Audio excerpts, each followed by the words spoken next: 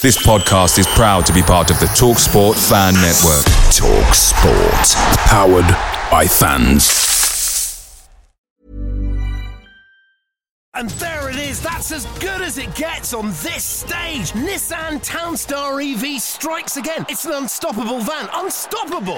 Just fantastic. You can actually see the Pro Pilot technology in action. Effortless parallel parking. It moves with all the confidence that comes with a 5-year warranty. And with a bench full of all-star van experts, there's real strength in depth here. That's all-star quality. Search Nissan Townstar EV and visit your local all-star van centre to see for yourself.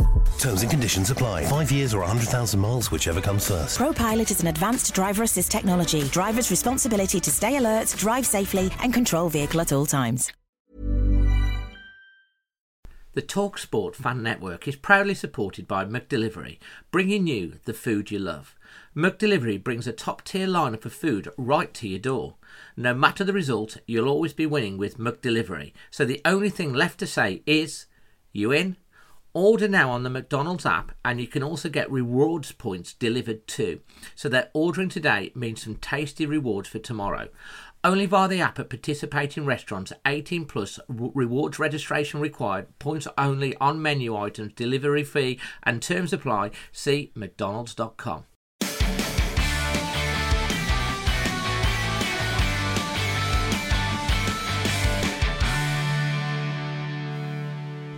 Wow, what a start. We've already got over 100 waiting for the start of the show, which is absolutely amazing. Good evening, good evening, good evening. It is Sunday night, and that can mean it's only got to be extra time, the show, where we look back at the weekend's action and what action it was. It was an incredibly long day for me yesterday. I'll tell you a bit more about that in a bit. But the result that mattered was AFC Bournemouth, the Cherries, 1. The mighty Wolverhampton Wanderers 2. Gary O'Neill said it was just another game. Yeah, right. He wanted to win that match. I'm pretty sure of it. We've got a fantastic lineup again tonight, of course. We're going to be talking, obviously, all about the game, the things learned, talking points from that. We've got the quiz back this week, the little quiz challenge. But we're also going to be asking each of my pundits their memories of the late Sir Bobby Charlton, a footballing hero, an icon that transcends any football club. And, he sadly passed away during the 3 p.m. kickoff yesterday. So it's only right that we pay a little bit of respects to Bobby Charlton as well. I do want to say, before we get started, of course, a massive thank you to the local company that is Creation Walks for powering extra time, delivering the industry's latest and most advanced digital solutions. If you've got a company or a brand, make sure you get in touch with them because they are the best. They're local, and they will enhance your digital capabilities. It's creationwolf.com. They're Wolves fans as well, and the link is in the description below.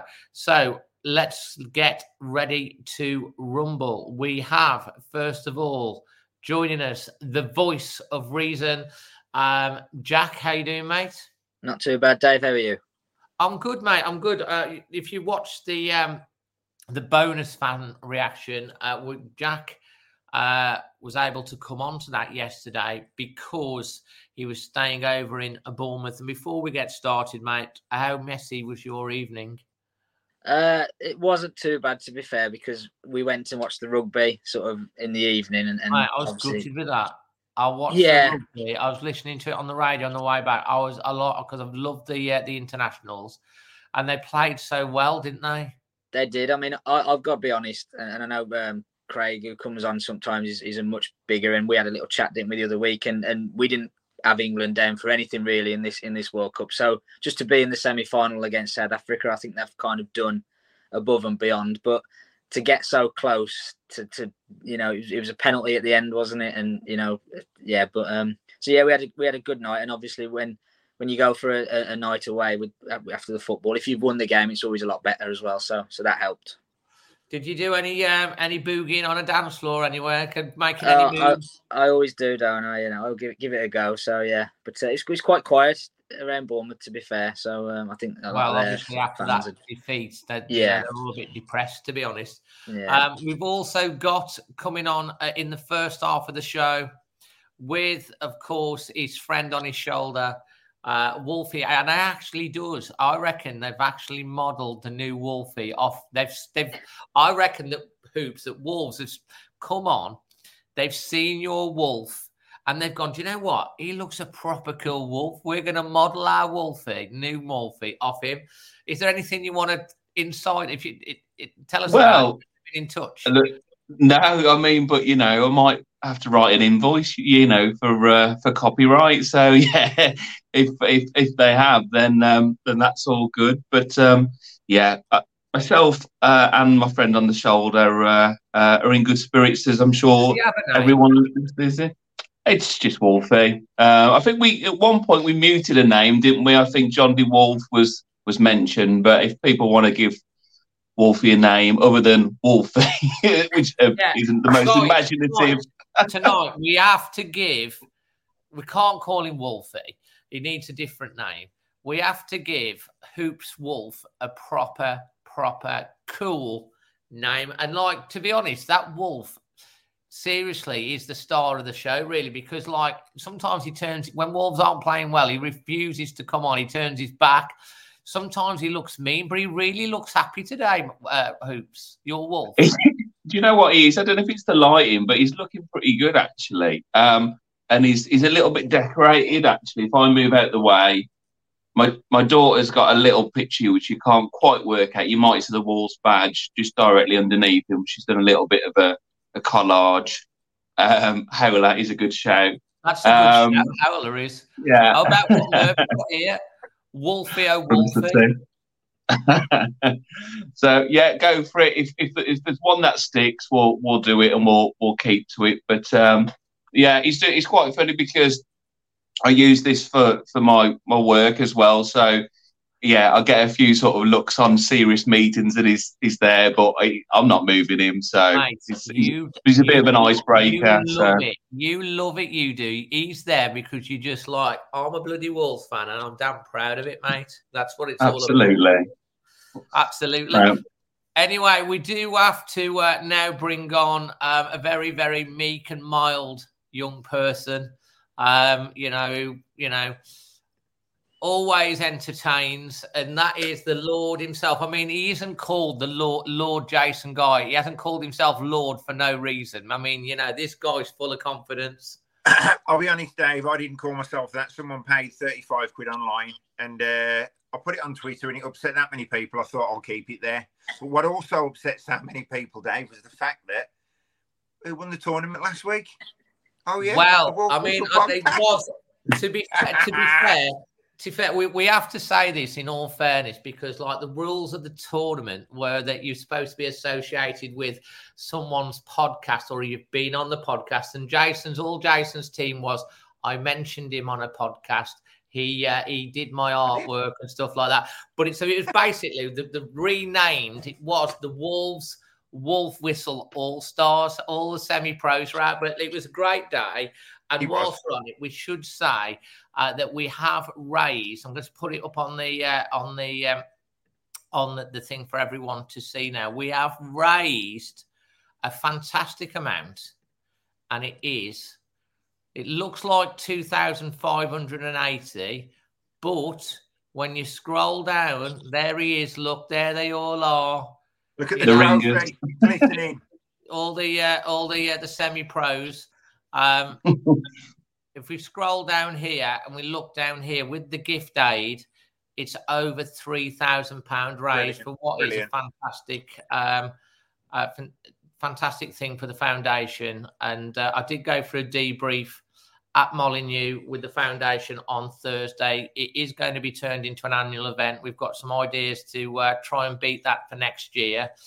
And we'll obviously give you more, but I am very, very grateful to all of the content creators that, create fantastic content for our great club coming on. And just so that you can see, This was our team. If I can put that, where is this? Here we go. You might recognise a few people there. Sensational Stan, Magic Moss, Manny Jeevan, Craig, our 62-year-old Tuba Wolf goalkeeper, Monster, who's been on the away fan reactions, Scott, who comes on here regular, Jack, who's been on the away fan reaction, Balak on the away fan reaction, Lewis, who you saw on here with Bully, the gaffer himself, Chris, who went to the match with yesterday. There's me and there's Paul. And I have to tell you guys, because we had the group of death, because we had Wolves staff who play on there all the time. We had the foundation themselves, who obviously do a lot of training. We had the great lads from the fan cast and ourselves. So we had a pretty tough group. And I scored a back post header to beat the foundation. Apparently it was Don Goodman-esque, hit the post after that. So we won that one. And then we had a great game against the Fancast boys. Paul got an early goal in the first minute, and then Jeevan got a goal. So we won that 2-0. And then halfway through the third match, which is against the Wolves staff, who are a very good side, Monster McLeod and Paul picked up injuries. Well, we'd already lost Balak before the start of the tournament in the warm-ups. We only had 7 players left. So we lost that game eventually in the last 3 minutes. And then we played the Wolves All-Stars. The Wolf Whistle. And they absolutely tanked us. They did. But had we had I think even I scored. We basically ran out of steam. And then they won in the final against the Talking Wolves boys. But we came third, so I'm quite proud of that in our first attempt. And Magic Moss was there in the changing room giving us advice for sensation. So it was great. It was a good day, wasn't it, Jay? Oh, it was brilliant. And, I know I joked that we won and, we got the trophy. And but on a serious note, the main thing is over £3,000 raised for charity, Dave. And all credit to you for putting it together. It was a great day. It was a great day and everyone had such a lot of fun and we enjoyed it. So I want to thank everyone who's donated and thing. And if you do want to chip in, still a little bit of time this weekend. The link's in the description below. Right, well, I'll tell you about my day yesterday because, it was a long trip. Went down to Bournemouth full of positivity, 7:30 set off, met Paul, then met Chris. We travelled down, stopped on the services on the way down, had a cup of tea or had some sandwiches, got to the ground, met Kurt from the Cherries Red Army. He's the guy who came on and basically wanted us all to commit suicide over Gary O'Neill. Met him before the game. He was talking about a 2-1 win to Bournemouth. Obviously, we went behind. We won the game. I came back. On the way back, I was invited to the KK Steelworks, would you believe? Do you know where that is, boys? Is it by that? Is it the hangar? Is that what it's called as well? Is that? It's near the hangar. Yes. Yeah. Do any of you know Glenn Hughes? Yeah. Well, I don't know him, but I know of him. Well, he was the lead singer of Deep Purple, and he lives in LA. Well, he was doing a gig at Wolf, so I got invited. So at about 11:15, I turned up for about the last 15, 20 minutes of that as he invited me down. So that was kind of cool, seeing a bit of Deep Purple before we got in at about 1:00. So, Jack Walsh, you were out there shindigging it, giving it all down there in Bournemouth. I was literally in a rock club watching Glenn Hughes rock it out. So it was a long day. But what a day. I mean, what a day. Hoops. What a good victory that was. Yeah. My day wasn't quite as exciting as that. But equally pleased, as I'm sure we all were, with the result. I mean, in the context of the game, which we'll go into detail, but I mean, as a day, as a result, it's fantastic to be talking now. 9 games in and 12th in the league. It's on average we're pretty pleased. There's still work to do, but it's always nice talking after a win. There were points within that second half when I was thinking, this could be 2 points dropped. Are we going to just be that sort of unfortunate, Neely side and not get that goal? and it took perhaps a substitution again, a la sort of Everton away to get the goal. So delighted, really. There's not much to grumble about. It's a win. It's an away win, and we're pretty positive. Yeah, so it's a good place to be at the moment. But football's a strange game. We'll see what next week brings. But right now, I think most people will be positive, and there's not too much. Although I'm sure we'll find reason to grumble about at the moment. Oh, absolutely. I mean, like 3 weeks ago, everyone was suicidal and, Gary O'Neill out. Now we're 12th in the table, 11th points. And where have all the haters gone? Let's see. Jack, to you, my friend, great seeing you after the match. Talk me through your day and your expectations going into the game. Obviously, we knew that Nelson Semedo and Mario Lemina was going to be out with suspension. Pretty much went with the same formation, switched out Doc for Semedo, who apparently had a bit of a groin strain. And he also then brought in Boubacar Traore with Joe Gomez. But he took Joe Gomez after half time and brought on Tommy Doyle. Talk me through the game. Yeah, no, I think you got the selection right. I think when you have to make enforced changes, I think you then have to kind of keep your optional changes to a minimum. Because if you may have to make 2 changes because of suspension, then you decide to make 2 other tactical changes. You've changed 4 players there. That's just under half a team, isn't it? So you're not going to get the rhythm or the continuity. So I think you did the right thing in just making the 2 enforced changes. I said to you straight after the game, and I've not changed my opinion there. We were really unfortunate to be behind at half time based on how the first half went. I mean, Bournemouth took their goal really well. I've watched it back. I was quite critical of our defending. But I've watched it back. I think you give them a little bit more credit for how they've sort of worked the ball wide and put it in. We just didn't do enough when we had the possession and the territory. That was the frustration first half. We got into really good positions. I mean, Kuna was killing them. They were trying to hack him down and all sorts, and he was getting right to the edge of the box, and he was holding the ball and waiting for the pass. And you think, just have a go, just have a shot. He might deflect and go in the corner, or you might win a corner, anything. I think Wang got in twice and cut it back, and he went to a defender instead of an attacker. So I think we got into some really good positions, but just didn't work the goalkeeper or didn't, capitalise on it. Second half was much, much better. Tommy Doyle came on and had a huge impact because he was positive and he was looking forward with his passes. As soon as he got the ball, he was saying, right, how can I get us up the pitch? Do I need to play a crossfield pass or do I need to carry it forward? I thought Boubacar was much better second half as well. I'm not quite sure him and Gomez works as a pair at the minute. I think they're quite alike. So I think the sort of the contrast between Traore and Doyle was much better second half. I said to you as well yesterday that the sending off had a huge impact. I think it did because I think what happened was Bournemouth then set up their stall for a point. And so what that meant was we could take Totti off because we didn't need the 3 centre-halves, and you get Sarabia on. And I don't think he had a massive impact, but he was an extra body forward.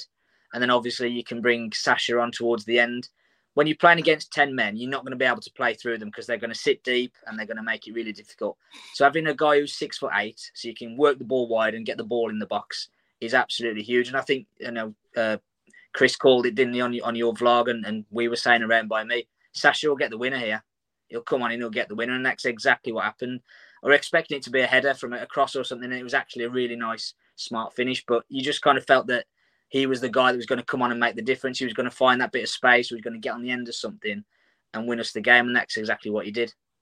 Absolutely, and you have to say, a lot of people talk about his height, and obviously he has got a presence.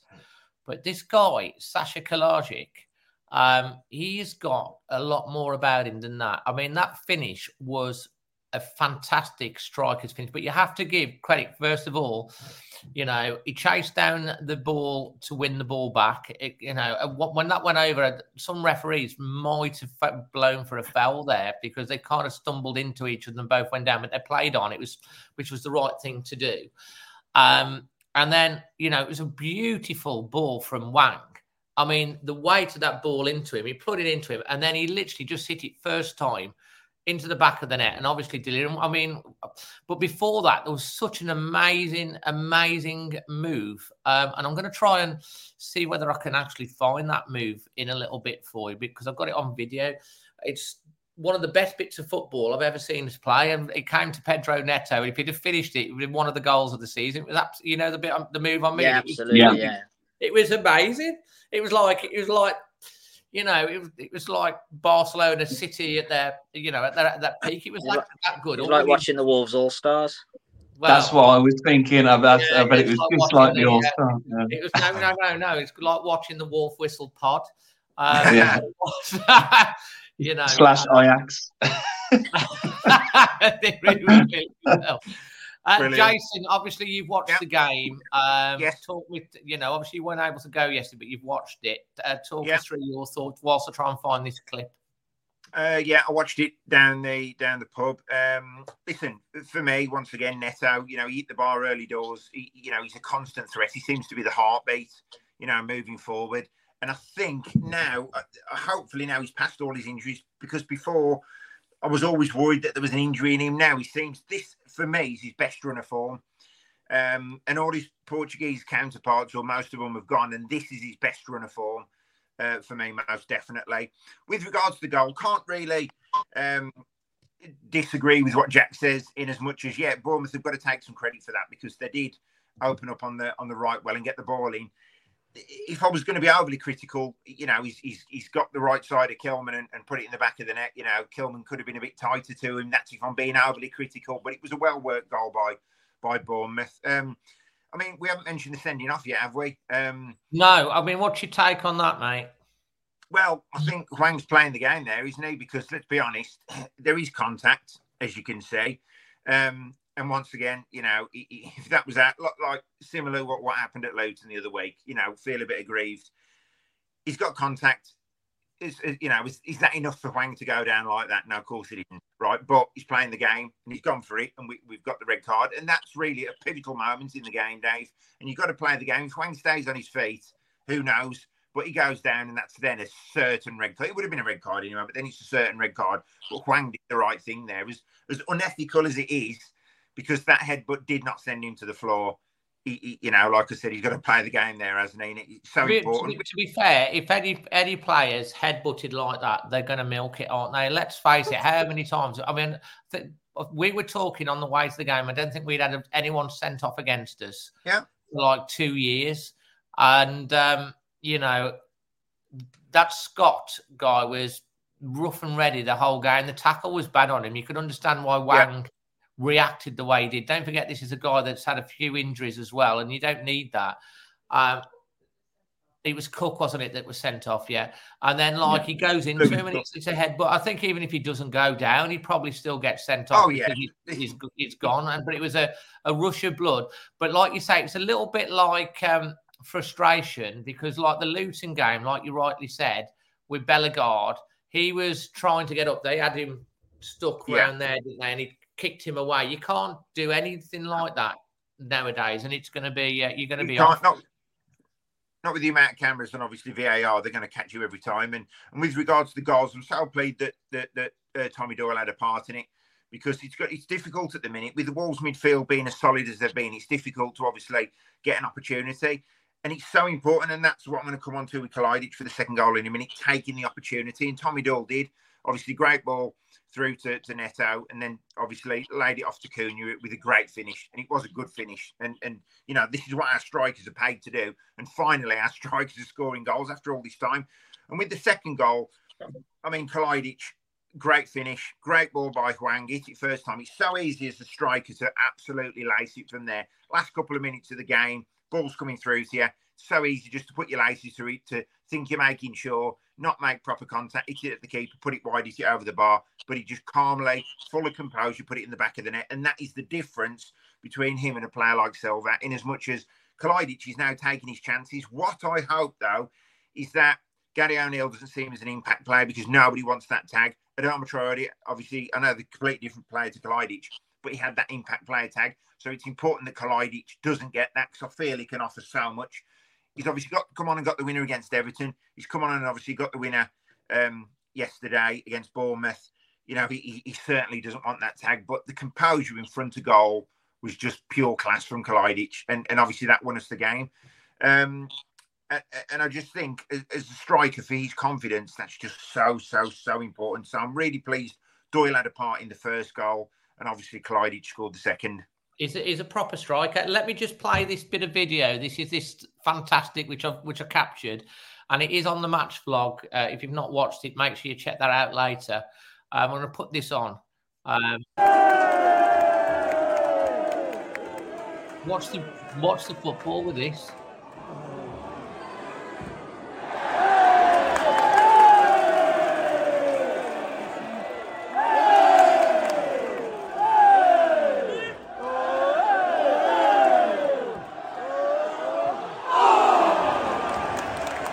Oh, I mean, brilliant. If that goes in, what a goal! What a goal that is! It would have been like ours against you in the tournament, Dave. Yeah. Okay. Yeah. No, I like that.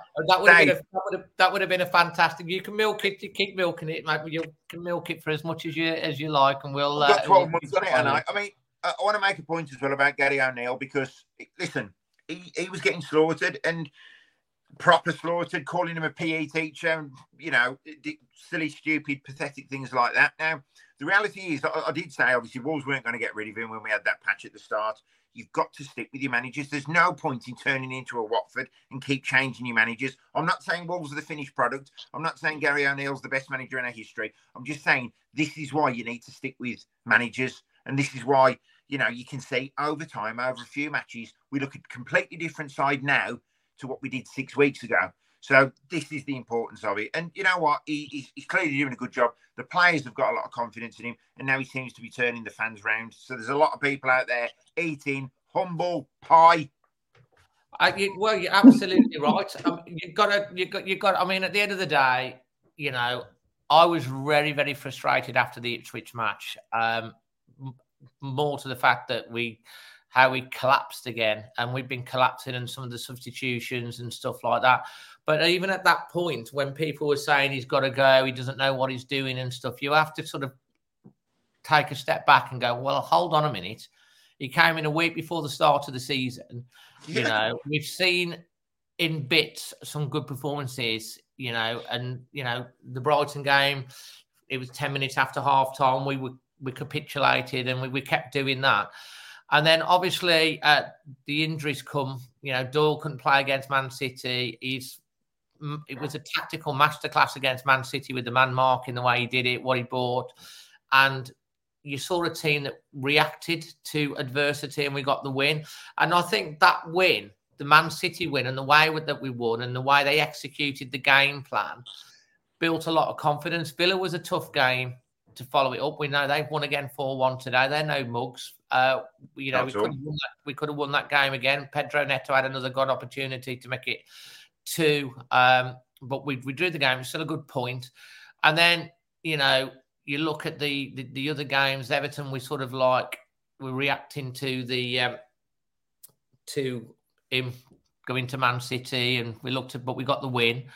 And we had Kirk coming on before the week looking at this. He's like, still believes in their manager, which is fair enough to him, but they're like 9 games in now and they haven't won. But like Gary O'Neill has got a team, and he's fell on a team and a formation, and they seem to be buying into what he's doing. They look more like we've got an identity now. We look like they believe in him. You saw Cunha coming out, how he's been talking. Cunha's goal as well was such a well-taken goal. And again, you know, Tommy Doyle, he's made a change at half-time. I'm not sure what was Joe Gomez. Did he pick up a knock, or was it just ineffective? But whatever happened, he brought on Tommy Doyle, and it was a brave decision at half-time. Boubacar didn't look really too good in central midfield in the first half either. And Jack talked about the Bournemouth goal. It was a good goal from their point of view, but for me, it was way too easy. It was like one pass forward, another pass forward. They had 2 runners overlapping. They pulled it in the box, and it was a nice finish. But like, it was a goal that should have been stopped at source. But Gomez was so far forward, there was no midfield. They just literally ran through us. He made the changes. Tommy Doyle came on, and in the first minute of the game, he's making a really positive forward pass, which he runs into Neto. Neto is a clever player. He plays that ball through to Cunha, and Cunha for once doesn't try to cut it back like he did at the chance in the first half. He finishes it, and that's given him such a lot of confidence. And I loved Cunha at the end. You probably saw it, Jack, when they were singing his song and how he was dancing. And he was really loving it. It was great. And Tommy Doyle, for me, I gave him my man of the match because he came on and he was looking for the ball. He was like almost Neves-esque. He'd drop on deep to get the ball. And he was, as Jack said, every time he got the ball, he was looking for a forward pass through the middle to the right. He even switched the play a few times, didn't he, Jack, with the way he was just so positive. And, you know, this was before the sending off. And he just took control of the midfield. And like Bournemouth, when they went a player down, you know, they were defending for their lives. It's a tight pitch anyway. I know Jack on the bonus reaction at the end says, you know, I think we'd have gone on and won that game anyway, because even with 11 men, I thought we were starting to take control because Bournemouth literally just sat, and I think we'd have gone on and won the game. Chris was quite positive, but the winner was really, really well deserved, wasn't it? Another point about that winner, Dave. One point that I forgot to mention. Don't forget, you know, Bournemouth as well. They got caught out playing from the back, didn't they? And this is obviously this is what I'm scared of with Wolves. And you're seeing it. They seem to panic. They played that ball. I mean, that ball they played just straight through the middle of the box. Well, I don't know if you've seen, if you watch the Cherries Red Army match vlog, which is Kurt, which is quite a good one. If you want to watch the pain, because he's literally going apoplectic when that's happening. He's literally really, because like, what's that keeper doing with 2 minutes to go, trying to play out from the back like that? It's like, you don't want to be doing that. 2 minutes to go. You've got 10 men on the pitch, right? So the points, listen, we'd have both took a point, clearly. Why? Well, you know, obviously Wolves, when we're playing against 10 men, we're obviously going for the winner. But why didn't he just put his foot through it, you know? Like we were doing, to be honest, we panicked a little. I thought we panicked a bit when we went in front, Jack. Did you? We panicked a little bit.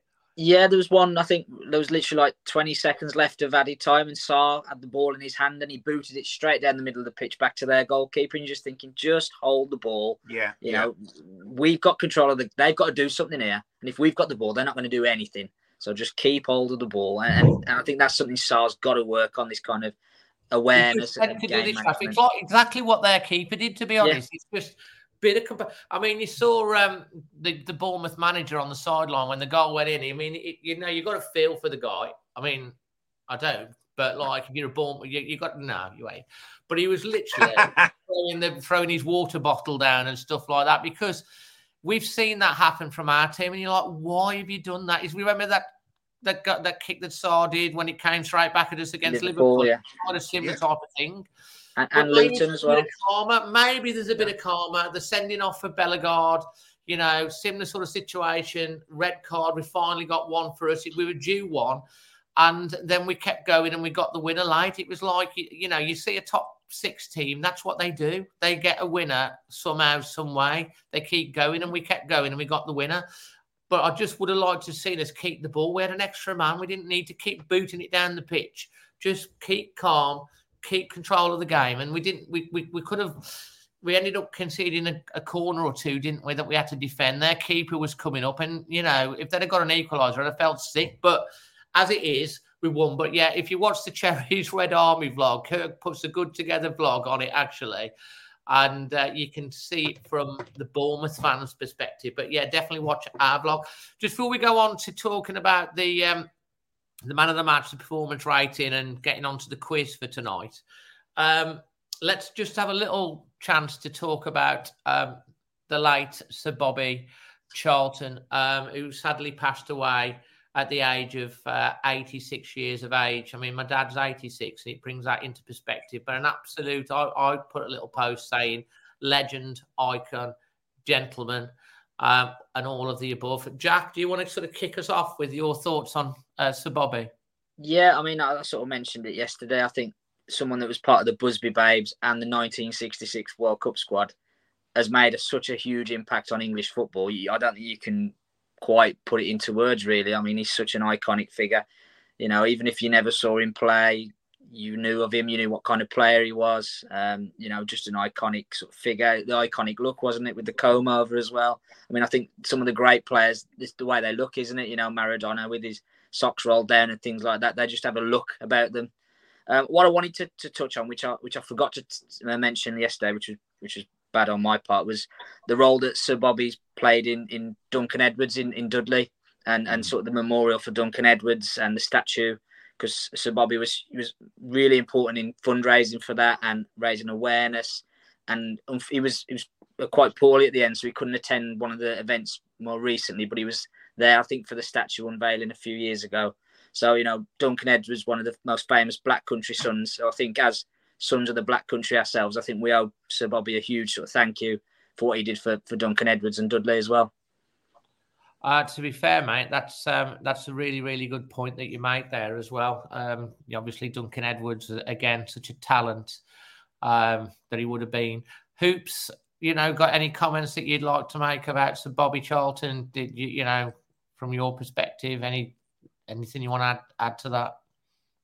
I think in regards to Bobby Charlton, I think Jack has articulated it very well there, and the words that you'll hear used are profound in terms of iconic and legendary status. And yeah, he's one of those names synonymous not just, I guess, with English football but world football as well. Playing for Man United in that era, and obviously 1966. And I think I was watching Match of the Day last night, and Alan Shearer said he was a great goal scorer but also a scorer of great goals, which I thought was a nice little tribute as well. So yeah, I mean, I can only rely on footage, but I think anybody who sort of looks at the history of English football and football of that era, he's one of the names that will quickly come into discussion. So may he rest in peace, an absolute legend. And he's fortunate now that with modern technology we can perhaps look back at his games, and perhaps people that weren't aware of him can research his story. So sad news, but obviously a very true legend of the game. Well said. And, Jason, someone that embraces the history of our great club, and you do such a fantastic job, in all seriousness, with the Wolf Whistle podcast and obviously the book, the two books that you've done out. You're someone that's really, really passionate about history, and you've spoken to so many Wolves players, ex-Wolves players, and I'm sure in conversations, Bobby Charlton must have come up at points during those conversations. Absolutely, Dave. Everyone I spoke to about, obviously, Sir Bobby Charlton always only had good, positive things to say about him. And I was fortunate to get to meet him once. And you did. I was actually in the directors' lounge at Molineux when Wolves played Man United in, I believe it was about 2012. So obviously, Sir Bobby Charlton was there, and because I'd been invited, and they said it opened at the same midday, I was flipping the first there to get into the free bar, and Sir Bobby was already there. So I thought, I'm not going to talk football to him because I'm way out my depth in even discuss. So I don't know how we got into the subject, but obviously we had pleasantries, and there was only us in the room, and we started talking about holidays. And I had a chat to him for about 20 minutes about his holidays, where he likes to go, etc. And then I'm not going to name the person that come in, but he was on the Wolves board at the time, and he come in and sort of slid into the conversation and started talking about football straight away. And Bobby almost was quite dismissive, not rude, but quite dismissive of it in continuing to talk to me about his holidays. And I think that's the measure of him, in as much as, yes, he had time for everyone, but, he was more than just a football person. Yes, he was a great footballer, as we all know, which he gets remembered for, but also he was a, really good person. He had time for a lot of people. Mate, that is a really, really fantastic story, and really thanks for sharing that. I think that kind of throws a lot of light of what people have said about Sir Bobby Charlton. I mean, it doesn't matter like that he played for United, he played for England, but some players just transcend club, country, and just anything. They're just like, you put him up there with the likes of Pele and people like that who are just footballing icons, but not just about what the football, but about the person they are as well. And for anyone in life to be able to be as successful and win the amount of things that someone like him did, but still to be humble to the average person. You know, like you're talking to you, doesn't know you, having a chat with you about his holidays and stuff like that, and taking time to talk about stuff like just normal stuff. That at the end of the day is a human being, and that's what we all aspire to be. And that's a legacy, I think, that Sir Bobby leaves with us. And we will hear the thoughts of our other guests coming on in the second half of the show. But we do send our condolences to everyone obviously associated with his family and friends, of course, United, from the whole of our fan base, of course, we all have the same sentiments. Just before we go on to the next part of your bit, I do want to bring people's attention to the fantastic offer that we have now got again for you with NordVPN. I'm a user of NordVPN myself. I've got it on my phone, I've got it on the iPad, got it on the Mac, got it on the TV. Emma's got it on her phones. It literally does about 70% off with this deal. It's fantastic if you go on holiday. We're going on holiday soon. It means that we can switch over to the UK and still watch our programs that we like to watch over in the UK. Or if you do like to watch your live football and you need a different location from where you are, sometimes you can put that on your TV and stuff as well. You watch your programs, you can get American Netflix, all that sort of stuff. There's a 30-day money-back guarantee. You get 24 months plus an extra 4 months. You click through on the offer, and it literally is, instead of £187 for 2 years, it's £64 for the first 2 years with the Always Wolves discount. That works out about £2.30 a month. It's a fantastic deal, and it gives you high secure VPN. And trust me, it's super fast. It doesn't slow you down. So I know a lot of you have got this. So the link for that is in the description below. Get the offer whilst it's still on, because it is a cracking little deal from NordVPN. Right. Guys, back onto you guys. Let me talk you through first. We'll go back with you first, Jason. Moment of the day, highlight of the day, man of the match, and performance rating. Performance rating for me, 8 out of 10, and people could say, oh, it's quite a high score, but the reason being, Bournemouth could have been a banana skin yesterday. You know, we go in there, it's a winless team, and I put this post on Twitter, and I put, winless Bournemouth, and as soon as I pressed send, I thought, I would just give that the kiss of death. So it could have been a bit of a banana skin, but obviously we come out victorious. So 8 out of 10 for me. Man of the match, I'm going to give it to Tommy Doyle. On the basis he come on, he seemed unfazed. As we said, Boubacar Traoré did seem a bit out of sorts at times. Tommy Doyle slotted straight in. Some good forward passing, intent on playing the ball forward. And, he's been a bit of a big part player because he couldn't play against Man City, and he's got to settle his way into the team. And I think to put a performance in like that when you're just trying to edge your way into the team, it now gives Gary O'Neill a bit of a selection headache on the basis. Does he drop him? Does he pick him for the next game? But if he does, he'll do a great job. Moment of the match for me was Gary O'Neill at the end. We really wanted that result. It was so important to him personally. There was a bit of a needle in that game for him playing Bournemouth, his old club. Obviously we've heard some of the supporters weren't happy with his tenure there, but he had to go there and get a result, and he did. So I was really pleased for him and Sean Derry at the end when there was a few, punching each other and that. So, yeah, for me, Gary O'Neill, that was my moment of the match. Fantastic. Just a little reminder from everyone as well. I did promise Manny that I would give this a plug tonight. He's not very well today. He's been a bit in bed for the last couple of days. But Samosa Saturday does take place in aid of Dementia UK next Saturday. I will be, as usual, joining to help for the 2 or 3 hours before the game starts. Hope to see people coming down. And as Manny would always say, donate what you can. If you've got no money, they'll still feed you anyway.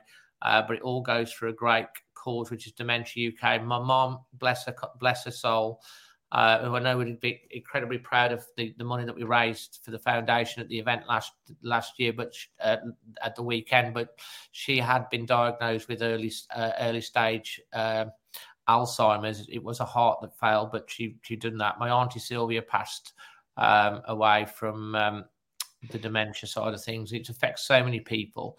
So please do support Manny's event, Samosa Saturday 20 next week against Newcastle.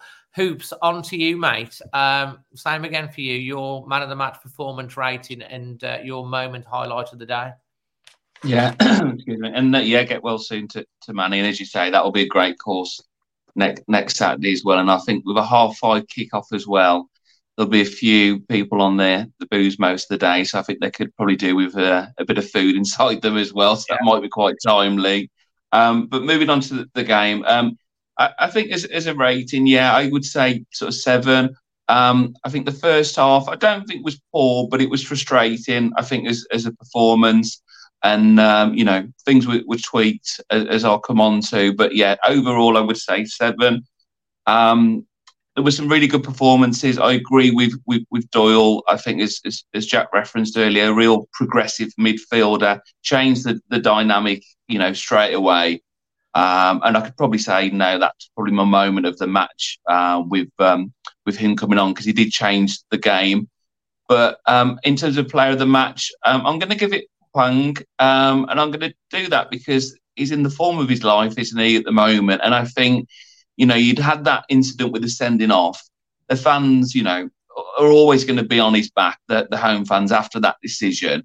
But he just got on, and ultimately he was the cool head in the moment to play the right ball for the winning goal. So from an all-round contribution, from a guy at the moment whose work rate is fantastic, I would say Hwang. And I'd repeat, the moment of the match was probably that substitution by Gary O'Neill. And as Jay's referenced earlier, Gary O'Neill is turning people around. I'm probably at a point where I've had a spoonful of apple pie. I'm not ready to eat the full pie yet, but I'm more than happy to if he continues as he's doing at the moment. But that decision was the right call, and I think it'll be interesting as we go into Newcastle if he changes it again. But I think that tweak with Doyle, and I think as we've spoken about earlier with the Gomez, is a special talent. But I think as any young player, I think there's a bit of dip in form at the moment for me, and that might present an opportunity for the moment for someone like Doyle. And I think he changed the game, but some real good performances, and the likes of Neto again. Fantastic. Very, very well said, and a good shout about Hwang, mate. And you made a good argument for him. I'm going to temper it as I temper it when the pressure was building on Gary O'Neill, and I kept saying he ain't going to get sacked. There's no way that's going to happen. So don't even go there. He's just still in. They're going to, they've just brought him in. At the same time, it's really, really great, the last 3 games, the fact that we've seen these results, we're starting to see an identity, but we can't get carried away the other way. It's great to see. We did say we start to see the league table start to take shape after 9 or 10 games. So after next week, it's like 10 games. That's where you start to see where everyone is sitting. And it's going to be very interesting for me when we look ahead to Newcastle is what he does against Newcastle, because Newcastle, I saw match of the day, they're ranking first on everything. So is he going to go do another tactical masterclass like do the man marking thing like he did on Manchester City and employ a similar sort of system for that? We'll have to wait and see how we compete, because Newcastle are a team full of confidence and are in form at the moment. So it's going to be another big test. But like the last, he's starting to pass these tests. And I think from what the players are saying and what he's saying, it's still early days. So we're not really going to see the full extent, but it is promising. So as much as I said to people, don't get carried away and, getting onto his back, even though it was bad, you've got to stay patient. The same temper has got to be said. Yeah, we've had some good results. Let's see how that continues. Does it fall back or does it continue? We've got to sort of temper it. Jack, on to you. Same questions before we get onto the quiz. Yeah, absolutely. I mean, a performance rating, I'll go 7.5. I think, like I said, first half was, I think Hoops is right, frustrating. We didn't capitalise on good possession, good territory. Second half, a lot better, for the reasons that we've already discussed. So 7.5 kind of split the difference, if you like, and it's something really positive to build on. I think just on that act, just really quickly, Everton, Luton and Bournemouth, our 3 games so far against teams that we're expecting to struggle, 7 points. Keep that going throughout the season. You're pretty much home and hosed just off the points you get against the strugglers before you even pick pick up your bonus points against City and Villa and maybe Newcastle next week. So that's a real positive that we're picking up the results in games where we've got to go and get results. Man of the match, I went with Kuna. I just think first half, I thought he was that difference in getting us up the pitch. But equally, that frustration of not shooting when he's perhaps got the opportunity and not following the run when Wang gets the cut back in. But obviously took the goal really well. And like we said, he's a fantastic footballer, but he's a striker that costs £40 million. So we do need him to start scoring more goals. And I think that goal yesterday might just be the thing that kicks him off and goes, well, actually, next time I'm on the edge of the box, I'm going to try and put it in the corner because I did it at Bournemouth and it worked. Like back to the first half where he pulled it back and he was kind of in and he should have hit it and he didn't. And then second half, he hit it first time and he thought, oh, yeah, I can do this. Yes, sometimes you've just got to do it once and it work, and you go, oh, okay, next time I've got the confidence to try it again, and it might work again. And then all of a sudden, you look at Ollie Watkins at Villa at the minute. He's scoring so many goals that are almost identical because he knows what to do when he gets in that position. Right, I'm on the left-hand side of the box. I'm going to put it near post, top corner. Keeper's got no chance, and he did it again today, didn't he? So hopefully Kuna can start thinking, when I'm on the edge of the box, I'm going to try and bend it in the corner because the keeper's not going to get it. I think one other person that perhaps needs a mention as well that we haven't mentioned is Dawson. I thought Dawson was terrific again at the back yesterday. Interestingly enough, you talk about Dawson. We hung about a little bit at the end yesterday for the team with Paul and Chris. I got a picture with me and Paul had a picture with Dawson. He's a tall lad, isn't he? And Sasha came over and we just said he come over. He told the people, said, no, we just want to shake your hand. And he come over, he shook Paul's hand, he shook my hand and said, well done, great finish, keep it up. Real humble person, Sasha Kalajic, he's someone that has been through a lot with his injuries and is someone that is just so happy to be playing football again and scoring goals. And he really feels like he really, really appreciates it. Another little bit of insight for you. Whilst we were by the coaches, Max Kilman's mom was right by us with her son, 11-year-old son, who apparently also plays for Chelsea Academy as a centre-back. And we had a chat to her as well, and she was she was telling us how proud Max is to be captain of Wolves and how proud she is. She said, she was just saying he's so proud to be captain of this club. And and in her words, he's developing as a captain. We've talked about his captain role and he's learning the role and stuff. So she was really humble and nice, and that she lives down south because of her son, and they tried to go and watch her as well. I think Max's girlfriend was there as well, wasn't she? I think she was there as well. But Max came out separately, didn't go on the coach because he was going away with his mom.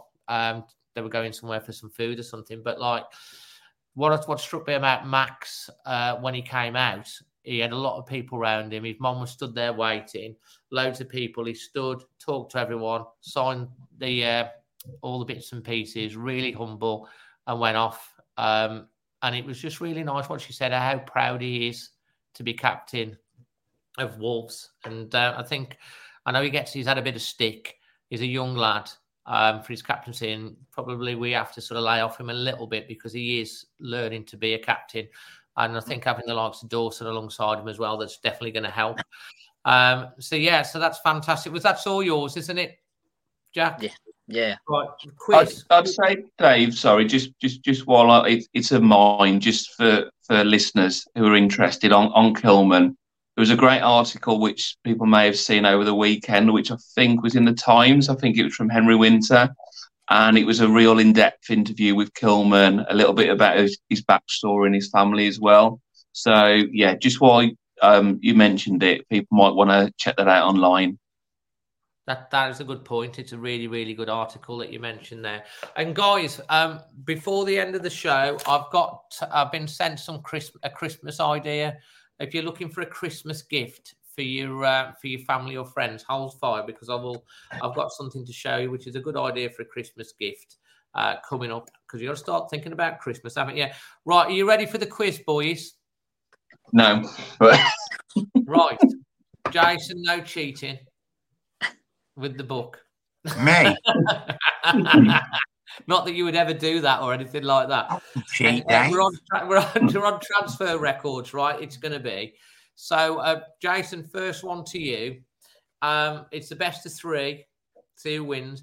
In February 1968, Wolves bought Derek Parkin for Jason should win this easily as well. Bought Derek Parkin for a then club record, a reported 80,000. Which club did they buy him from? A, Stoke City, B, Newcastle, C, Huddersfield Town, or B, Bury? B, Bury, when you've said D, Bury. Right, I am going to... what are the teams again, Dave? A, Stoke, B, Newcastle, C, Huddersfield Town, or B, D, Bury. I'm going to go for F, Newcastle. It's not Newcastle. Is that your guess? Is that your final? Is that you're going to lock that in, or do you want to ask a friend? Well, you said it's not Newcastle, so I'll say Stoke then, eh? Well, yeah, it's Huddersfield Town, mate. Huddersfield it was. So, you asked the wrong one. I know nothing about Wolves. Your next hoops. In March 1974, Wolves sold Jim McCalliog for a reported 81,000, equaling the club record all time. To which club did they sell him? Was it A, Sheffield Wednesday, C, Southampton, or D, Manchester United? I know this one, Dave. I'm going to go C. You're going to go for Southampton? If that was C, yeah. It was D, Manchester United. Okay. So, 0 out of 1. So, Jack, you're stepping up for your penalty. In September 1979, Wolves sold a player for more than £1 million for the first time. Was it A, Alan Sunderland, B, Steve Daly, C, Emily Newton? I know this one. Is it Steve Daly? It is Steve Daly. 1 out of 1 from the spot. Okay, second penalty coming up to Jason. Steps up. In September 1979, Wolves bought a player for more than £1 million for the first time. Was it Andy Gray? It was, of course, Andy Gray. He literally stepped up that and did a Rabona down the middle of the goal, and the keeper's gone. He's like, no problem. Swagger. Nice one. 1 out of 2. Hoops. Your penalty coming up. In August 1999, Wolves sold Robbie Keane for a reported 8.1 million, a club record at the time. Which club did they sell him to? A, Inter Coventry. Milan. A, Inter Milan. B, Leeds United. C, Tottenham Hotspur, or D, Coventry City. I'm sure it was Coventry because weren't Villa in for him at the time, and then he went to play with Gordon Strachan at Coventry. I think he's played for all of them, but I think it was Coventry he went to. You're going to lock that in. You're not going to say like Inter Milan. You're going Coventry City. No, he went Coventry. Yeah, let's go Coventry. Yeah, locking it in. Absolutely. Guys, in the chat, don't put the answers in the chat unless they ask a friend, because otherwise you're gonna help them out too much. They can ask a friend, so hold back before you put it into the chat for us, please. So basically, that's 1 out of 2, 1 out of 2. Jack's on 1 out of 1. He steps up for his second penalty. Jack, in August 2012, Wolves sold Stephen Fletcher, heads gone, for a reported 14 million, a club record at the time. To which club did they sell him? Sunderland. You're going to go to Sunderland. Sunderland, yeah. My God, he's done a Rabona as well. He's gone straight down with the Rabona. It's like, Jason, hold my beer. I'm going to do it. 2 out of 2 puts Jack in pole position. Okay. Jason, back to you. In January 2017, Wolves bought a player for more than 10 million for the first time. Who was it? Helder Costa, A, B, Ivan Cavallero, C, Adama Traore, or D, Ruben Neves? Don't shout in the chat, guys. I'm going to go for Helder Costa. You're going to go for signed Neves in January. A, Helder Costa. Is that you're locking it in? Yeah, I don't think we signed Neves in the January. It is correct. It's Helder Costa. Chris, Please, will you stop shouting out the answers in the shop, or we'll have to time you out? That's aimed at Chris Jordan. Okay, I 2 can't out see of them. 3. Gives you the pressure's on to you now. In July 2019, Wolves bought Raul Jimenez for a reported 32 million, a club record at the time. Which club did they buy him from? A, Porto, B, Benfica, C, Sporting, or D, Atletico Madrid? It was Benfica. And the answer is Benfica. That's 2 out of 3. So Jack, he strolls up. He puts the ball on the spot. Dare win, Jack. You dare win. He's eyeing the keeper. In August 2022, Wolves bought Mateus Nunes for a reported 38 million. A club record at the time. Which club did they buy him from? Sporting, Estoril, Sevilla, or Barcelona? Sporting Lisbon. Sporting Lisbon. And Jack is the winner of the first half of the quiz. He's left Lord Premier in his wake. And Lord Premier. With Howler howling with laughter at the back. His master's not one, but yeah, no, fantastic. And finally, guys, end of this one, before we get on to you, Jason, just to talk about your charity match coming up. We'll come to you last, Jack. Jack, score prediction for Newcastle? It's always 1-1, isn't it? So let's go 1-1. It blooming well is as well, pretty much. Yeah. Hoops, what's you and Howler thinking? I think we're going to go with Howler. Howler? I'm trying. I was just thinking, if I was a Howler, what voice would I put on? Or two? No. we get Kev on. 2-2. 2-2. And Jason, score prediction? Yeah, I'm going for 1-1. Going for sitting on the fence. 1-1. And now, Jason, you do have the return of the Wolves All-Stars playing at Bilston Town. Do you want to tell everyone a little bit more about that, please? Yes, very quickly, guys. Next Sunday, obviously, we've got Newcastle Saturday. Hopefully, we'll beat them. We'll all be in good spirits. Sunday, I'm actually going to the match with Simon Osborne, so we'll be at Molineux on Saturday. On the Sunday, 29th of August. Sunday, 20... Yeah, flipping heck, Dave. The amount of names you drop, I'm surprised you're not wearing steel toe caps. So Glenn Hughes is mate there. Anyway, next Sunday, bring your autograph books. 29th of October, 2 p.m. kickoff, Bilston Town. Gates open about 12:30, 1 o'clock.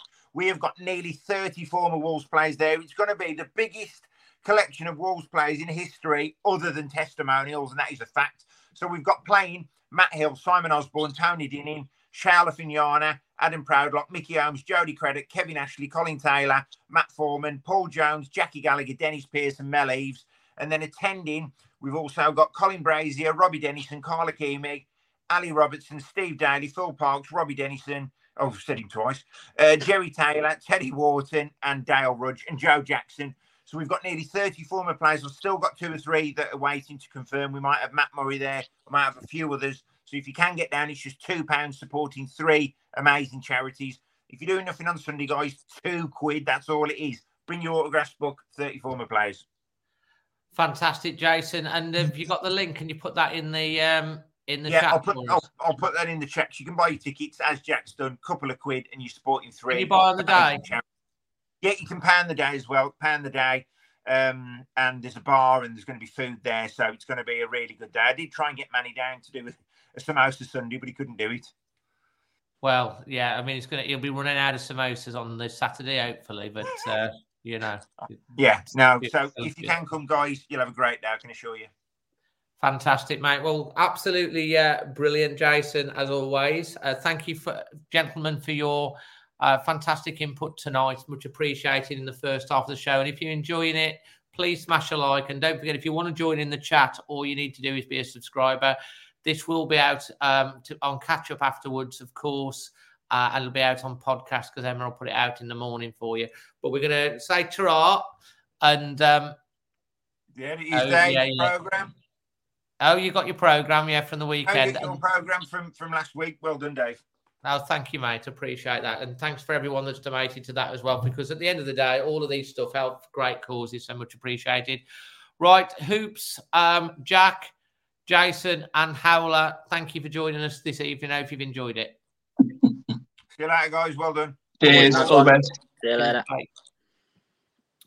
Right then. So, what a fantastic first half of the show that was. It's absolutely brilliant first half, brilliant commentary. Now, just before we get on to the second half of the show, where we've got Cheerful is back, Cheerful Chris. We've got one of my now signed on a 3-year deal, Scott, coming on. And then we have got, after the watershed, Sooty, who I had a lovely catch up with at the weekend, which was fantastic.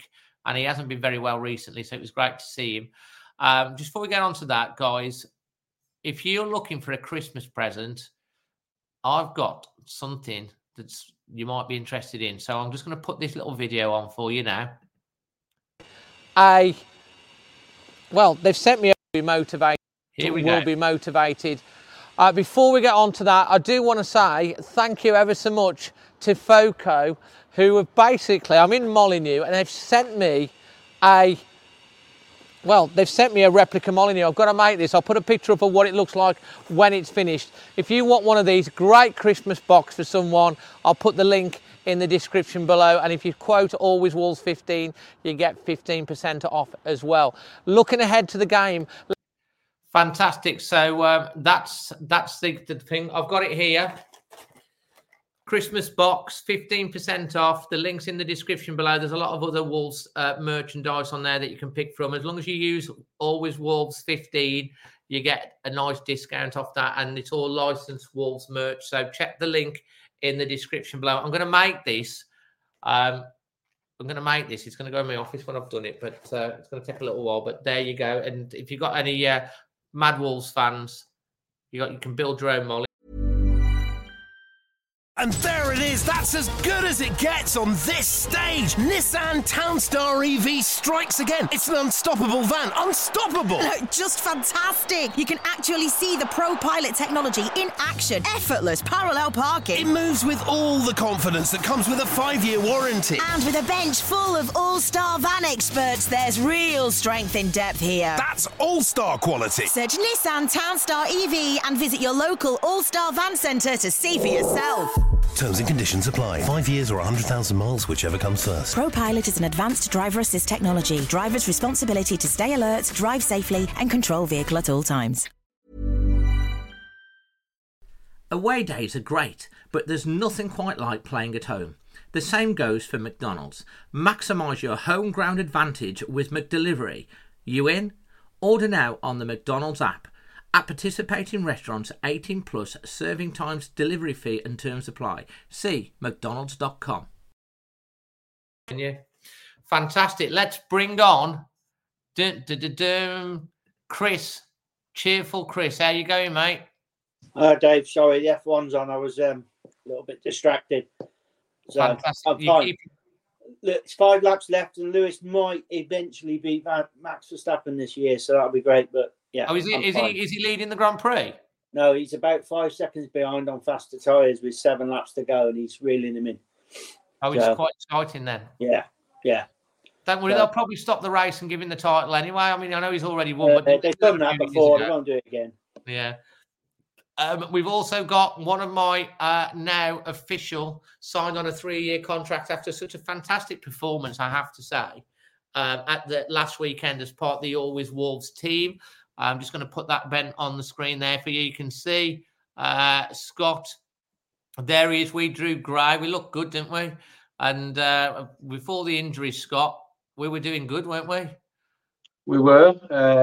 I think we surprised a lot of teams and got to the semi-final really well. But like you say, injuries played a factor and cost us our semi-final. Absolutely. I'm going to bring Sooty on, but before Sooty introduce Sooty, talk through my goal, mate. I got to tell him about my goal in the first game. So what makes this goal even better is it's against my mate, who is the Brushbury goalkeeper to the club I run. And literally it was well worked goal. A lot of Barcelona-esque passing. And then the ball gets played across and you think it's dead and buried. Nothing's going to come of it. And who's on the back post running in like Don Goodman, bullet header, only dazzling Dave. Top corner. One of my greatest sporting moments is a big cheer as well. I said to Paul yesterday, he said, your face is full of joy and shock. And it's like, I don't score headers. I hit the post just after, didn't I, as well? Yeah, straight after. Yeah. So, if I'm going to try and get Fabio, go and get in front of Fabio. Sooty, I have to say, it's so great to have you back. I know you've not been very well. You've been dealing with the shingles, not very pleasant. Good evening, David. And Chris, Scott. It was great to see you down on the South Coast in the stadium, mate. I saw you before the game, saw you at half-time, was looking for you at the end. Mate, great win. Fantastic. Didn't think, I personally did. I thought it was unlucky to be one down at half-time. I mean, we sort of went to sleep, didn't we, Dave, for a few seconds, and it was a good finish, little back heel, real good finish. But I said to you at half time, didn't I, Dave, we'll win this 2-1. You did. And what happened? Well, we won 2-1, obviously, but I just thought we were better. I looked at Bournemouth and I thought, who would I take from Bournemouth to replace anyone from our side? I tend to do that, to be honest. And I wouldn't have anybody from Bournemouth on current form, Dave. They don't really... I think they're going to really struggle because they've got a manager in there now that's tried to put... If you put him in at somewhere like Arsenal, this manager at Bournemouth, he'd be fabulous. But they haven't got the right personnel to play the kind of football he wants to play. So I've got a funny feeling that they'll be in the Championship this time next year, Dave. But just quickly, what I want to say, Dave, because I've got to eat a little bit of humble pie here. 4 weeks ago against Luton, I predicted we'd be bottom after the Bournemouth game. And I've got that a bit wrong, Dave. A change of tactic, going 5 at the back again, like we said last week and the week before, has worked wonders for us. And we look a totally different side. And we've got a forward line that's fast and is starting to frighten a few people. So, a bit of humble pie eating there, Dave. To be fair, Sooty, you said yourself, like, if things do change, you'll be the first one to come on and in your own words, you said eat humble pie. I mean, you said that yourself, and here you are. But I do want to, before you say anything else, guys, today is Sooty's birthday. It's his birthday today. Happy birthday to you. I've had too many now, Dave. Mate, so send you happy birthday wishes to Sooty. I was going to try and get him on after the game yesterday, but he had to get back. He had to get back for a meal. Tell us about your meal, mate. Did you get back for it? Indian. Nice curry. Yeah. It's my favourite, Dave.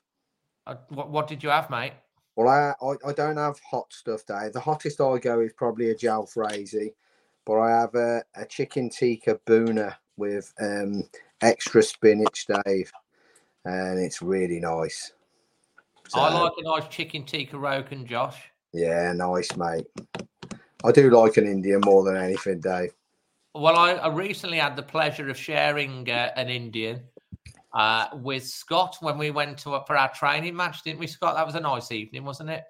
Yeah, nice venue, beautiful food. What Indian did you go to? Chris Jordan wants to know. Entourage. Is that in Worcester? Cutnell Green, just between Droitwich and Kidderminster. That one of your regulars? Not really, Dave. It's quite posh, Dave. Oh, it's an upmarket Indian. Yeah. It's like do they call them Indian fusion? No, it's not fusion, Dave. This guy is who owns this place is pretty special, mate. He actually teaches people how to do proper curry and everything. So it's quite posh. And if you know me well enough, Dave, you'll know I'm probably the furthest thing from posh you could ever come in contact with. But you do appreciate your food. Oh, I like food, yeah. Quite a lot of it, as you can see by my physique. There you go. Absolutely brilliant. Well, Sooty, we'll carry on with you because, we had a really nice chat before the game. were talking about it. There's a good atmosphere down there. The Bournemouth fans were going into it like they hadn't got a win. They were desperate for a win. Pedro Neto does Pedro Neto things, hit the bar, great run, unlucky. That could have gone in. I felt quite relaxed throughout most of the game in the first half. I thought we were in control of the game, but we just didn't seem to move the ball quick enough at times. And Pedro Neto hits the bar. Then they score, which was a very soft goal for me. I thought it was too easy, the goal. We got a bit of control back. But like you said, you could see positive signs at halftime when you come to see me, and you said, we were all still feeling quite positive at halftime. What did you think of what did you think of the change that Gary O'Neill made at halftime? Change the game, Dave. Completely change the game. Young lad, young Doyle's come on, and his first thought every time he picks the ball up is look up and make a forward pass. Within 2 minutes of the restart after half time, he's picked the ball up on his own 18-yard box on the D. He's drove forward 5 yards and he's played a 30-yard ball to Neto. Neto's played Cunha in, bang, goal. And it's about being positive, isn't it? It's positive football. Sometimes it's quite direct football as well. It's fast, it's positive, bang, goal. And the kid ran the show in the second half. He just wanted the ball all the time, didn't he? All the time. And not only that, Dave, when he took all the corners from our side, and when he was G'ing the away support up, and that, well, I think yesterday the diehards fell in love with Tommy Doyle, didn't they? They loved him, and he was outstanding. It's given Gary O'Neill a big headache for Newcastle. Does he start him? Does he bring him on just after half time again? It doesn't hurt anybody to, Gomez has been outstanding all for this season, and but to have a break every now and then, nobody can consistently keep those performances up. And it was a good change. It worked. He was positive, and Gary O'Neill will be sat there with a tot of whiskey tonight, feeling quite smug, and rightly so, because for some unknown reason, for somebody that's literally lifted a sinking ship with rubber armbands, because they weren't very good, let's be honest, last season, and he's got them up to 14th. They've took a real bad dislike to him, and it's not like he walked, he was sacked. So I'm glad for him, to be honest, because when he came over to us at the end, you could tell he was a little bit happy, shall we say? Yeah, I mean, he said all the right things before the game. He said, it's just a game like anything else, this, that, and the other. He said all the right things in the press at the end of the game. It's just, it doesn't make any difference. All of us know it's like, if you're in that dressing room and that's your manager, he's been sacked and let go after, keeping Bournemouth in the division last year. He's going to want to win that game, whatever he says. Absolutely. He's really going to want to win it, and you could see it at the end. And the other thing is, I think it was Emma that said, she said, I think it was Emma that said it. She said, when you actually see Bournemouth and where they are now under this new guy, and the Bournemouth fans think they're better than they are. They think they're like the top 10 team, and they've got this new whatever. And Kirk's come on, and he's a good guy, Kirk. He's frustrated. They've got Areola on, the manager, 9 games in. The new owners have come in. They're the 6th highest spenders, Bournemouth, in the last 2 years in the Premier League. And I think they've got ahead of themselves. Well, the thing is, Dave, it's almost like, I keep saying this every time I go to Bournemouth, it's like walking into Agba at Kidderminster Harriers ground. It's not much bigger than that. And if you're a player if you're walking in, they say, "Come on, we'll show you the stadium," and you walk into that, that surely is a stepping stone club for me. It's got to be. You don't look at that and say, if you're a young, aspiring Premier League footballer, you don't walk into that ground and say, "Yeah, this place is going places." It could. They do well to stay up, Dave. And just a quick one as well, Dave. Taverner, who was playing on the wing for them, winding us lot up in the first half. Oh yeah, he was laughing at he was laughing when he laughing. He was laughing at us, which I thought was absolutely fantastic because he weren't laughing at the end. No. Because let's be honest, I'm not a great stats person, but yesterday, if you look at our stats, I'm pretty sure we've battered them in every department. We did, and we got the win in the end. And I think we'd have won the game even 11 versus. I do. 11. I think if without the sending off, we'd have won. I think so as well. Scott, you know, you play football. Yourself. You obviously you started Bushbury. You still have a love for. You played a charity game today as well, which was fantastic, mate, and raised a bit of money. I mean, you watched the game yesterday. What's your takeaway? Well, as soon as Neto hit the crossbar, you knew that we were up for it. And it was good to see because the confidence in this side at the minute is going strong. And I'll give in turn Gary O'Neill confidence too. And that's why going into that Bournemouth game, I honestly thought that we would win. I agree with the sense of like the red card. I don't think would have changed anything. I do think we would have still won even if it was 11v11. We were playing incredibly well. We know that ain't the best, and we know we can produce better. But we were better than Bournemouth on the day by far, and we were fully deserved the 3 points. And it was good to see Sasa score again. It was good to see Doyle come into the side and look like he fits in perfectly. Like for me, it is a headache now for selection for Newcastle. It's a massive headache if you think about it now, because we've gone from, I mean, like the choice against Man City, you literally didn't hardly have a choice. And now you've got Lemina's coming back from injury. Boubakari clearly likes. Tommy Doyle's come in and looks, I mean, he's a Man City player, so, you know, his quality. I mean, you got him. Joe Hodge is probably now sixth choice. Bellegarde's coming back as well. And then you've got Joe Gomez. You've got like six potential midfielders there. Our midfield is incredible for options, and they are good quality players. The thing is now, with all this confidence that we've got behind us, and I can only see us kicking on. Like I was dreading some of the games coming up. Newcastle was one of them.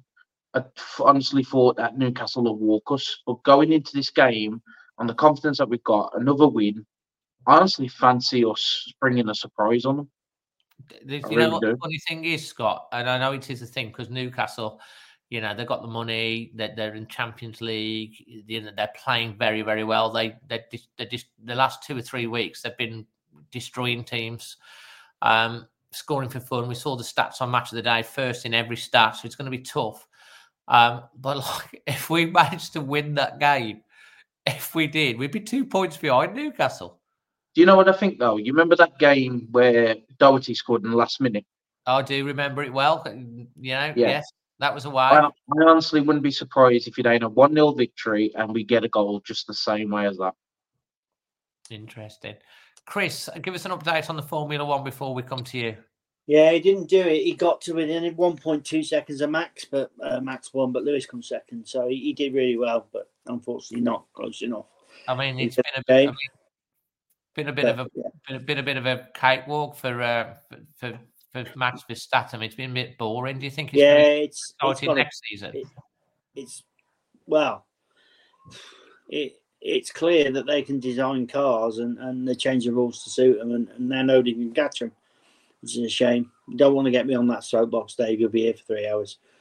Yeah, you want competition in a sport. It's a bit like when you look at the Premier League. You don't want Man City winning every year, really. I mean, as good as they are, you want competition.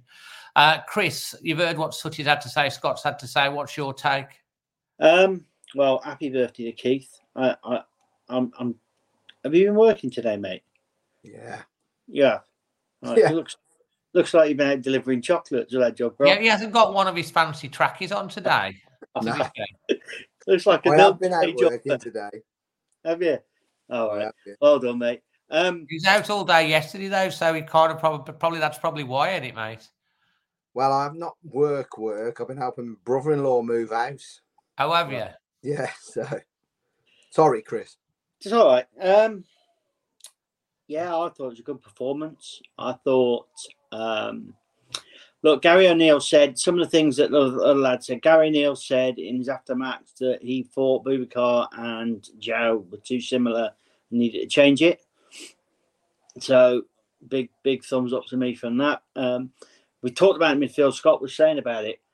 I've watched for the last 4 years Wolves refuse to make subs every single game while the other teams have changed their midfield and absolutely run right over us.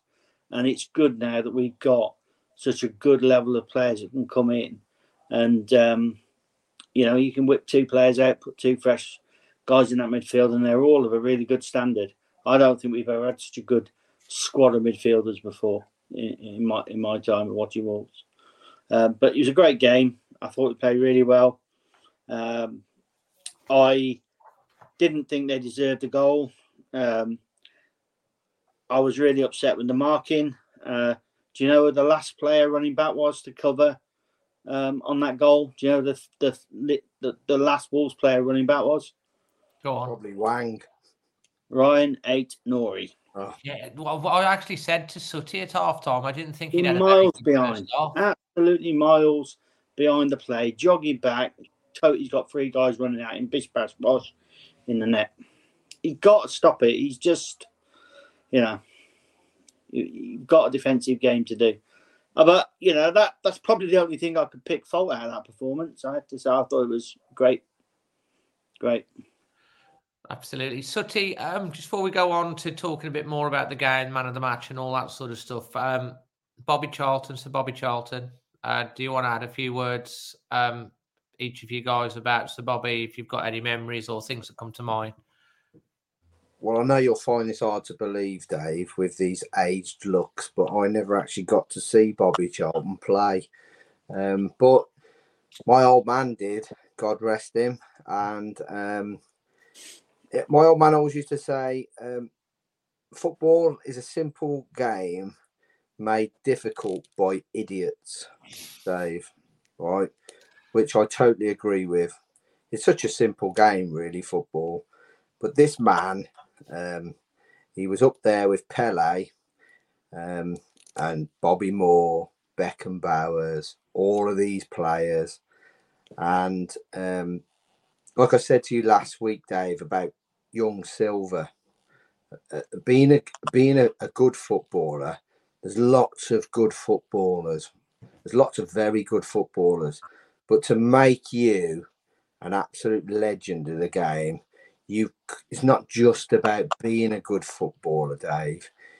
You've got to be a really good team person and ultimately a good person.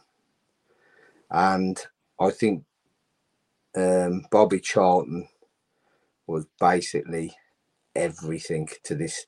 Probably the greatest English player, definitely the greatest English midfielder of all time. And I think we've got one playing for England now who could surpass that at some point, Dave. But the game's changed, and these were honest men playing a proper hard game back in the day. The game's changed, Dave. It's not like it was then. And these blokes got up, shrugged it off, and got stuck in and shook hands at the end. And we will never, ever see the likes of him again. Good point here. They're making some wonderful point. JS96, Bobby Charlton never got booked or sent off in his entire career. Scott, anything you want to add? No? Okay. Chris? Yeah, I've actually met Bobby Charlton twice. First time, I've been corrected by my family today. I was actually 6 when I met him the first time. He flew over to Germany to hand out awards for football tournament where my dad was a player manager, and my dad's a Man United fan. I didn't take after him in terms of football, but we went and picked him up from the airport, and he didn't actually stay in my house. I've had that clarified today. I must have gone to bed and he was still there. And when I got up the next day, he was there again because he went and stayed in a mess, apparently. But he was a very nice man.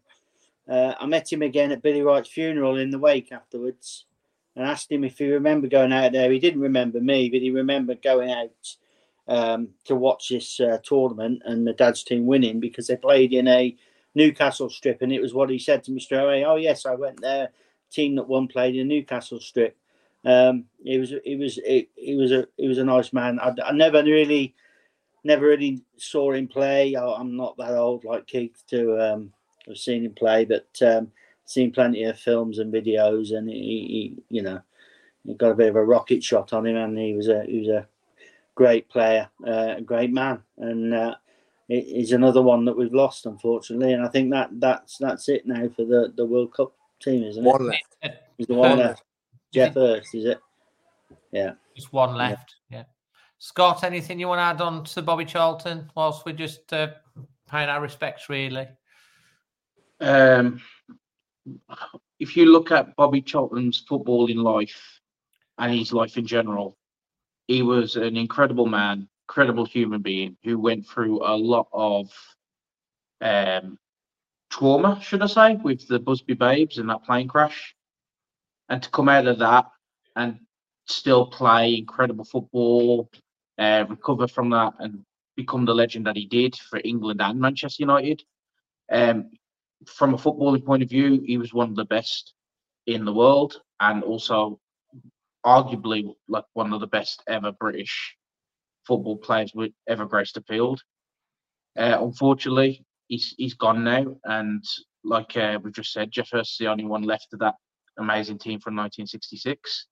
I'm way too young to have watched him play, but I know my dad did, and my dad speaks very highly of him. It's just a shame to see that he's now gone, and may he rest in peace. Really lovely words. Thank you, gentlemen, and everyone tonight. The sad loss of a legend, icon, and a gentleman, Sir Bobby Charlton. On to the game, guys. Let's start with you, Scott, for this one. Your performance rating, highlight or moment of the day, and your man of the match. Performance rating, I'd say it was probably 7.5 because I know we can be better and we are getting better. But I was pleased with the performance. I thought it was a good performance at a place that nobody wants to go to. The highlight for me was probably that crossbar shot from there. Because it just summed up. We were coming for the 3 points and we weren't going away from their stadium without anything less. Man match Doyle changed the game for me. Absolutely changed the game. Incredible player. I know he won't ever sign for Wolves because he is a proper Man City boy. Yeah, that's actually he will sign for Wolves. Wolves have got an option Really? on £5 million to buy him. It was part of the agreement when we sent Nunes. That's why his fee's so low. Well, we did sign him now, I reckon. Well, there isn't. We have got the option to buy him, and the fee's $5 million, and the valuation is $15 million. But it's believed as part of the Nunes deal, they agreed to do a lower fee with the option to buy him, so they could get Nunes for the $45 million. There's a bit of negotiation that went on there. So yeah, I mean, he will become a Wolves player if Wolves take up the option, won't they, Sutty? Absolutely, yeah. Sutty, your man of the match, are you going to agree with Tommy Doyle? I think. I don't think you can go past Tommy Doyle because he changed the game. Just briefly as well, young Alex Scott started for Bournemouth yesterday, his first start. Obviously, we were heavily linked with Alex Scott. And I think he cost Bournemouth 25 million, didn't he, or something like that. Very similar kinds of players. Very similar. But if you tell me there's £20 million difference between them, I'll call you a liar because not on yesterday's performance anyway. So I'm going to give it Doyle, but I just want to put a shout out for virtually everybody. I don't think many had an off day yesterday. They were all 7s really, Dave. I know Chris has said that 8 Nori went to sleep. That's just typical of 8 Nori, isn't it? He always goes to sleep at some point. He's the most laid back player I know. I was watching him warm up yesterday, and when he was warming up, we were stood, me and a few lads from Worcester stood going, look at him. He just looks like, he just doesn't look interested at all. He is very laid back. It's very laid back. But anyhow, I think they were all at least a 7, Dave, yesterday. It's an away win. Any away win is a good win for me. So I'll give it Doyle. Highlight of the day has to be the second goal for me, Dave. Honestly, that away end went nuts. I was right by the steps. There was people rolling down the steps, coming over the top of us. It was proper limbs in there. It was funny, really funny away day. So, it was. I've got the collage goal up on it, so on my channel. But of course, it's also included in the match vlog. So, guys, make sure you check out the match vlog because I've got both the goals. And there's a lot, like you say, there's a lot of happy Wolves fans in that away end. And the moment of the day for me, Dave, was after the game, actually, when Cunha come over and he gave the little girl his shirt. Yeah, that was they were doing the Cunha song, and he was spinning round, everybody. He was orchestrating. He's a bit of a character, is Cunha. Big grin on his face. And I do actually believe that he does like playing for us. Yeah. No, he loved the song, and I think he's a player that wants to be loved by the fans. And let's not forget as well, Dave, when I know Jack says, it costs 43 million. It's a lot of money for us, a hell of a lot of money. But let's not also forget, we keep saying he's a striker, and I know he's being played down the middle, but he's a number 10, Dave. And if he can get us 8 to 10 goals in a season, that's he's on 2 now. Yeah, that's money well spent, Dave, especially if Wang can keep banging them in, because Wang is different class at the moment. Work rate is incredible. He's brought a little bit of shithousery to his game as well, hasn't he, Dave? Because he went down like he'd been shot yesterday. And I don't really like to see it, but how many times have we had that happen to us? It's just a joke. So, and he did put the nut on him.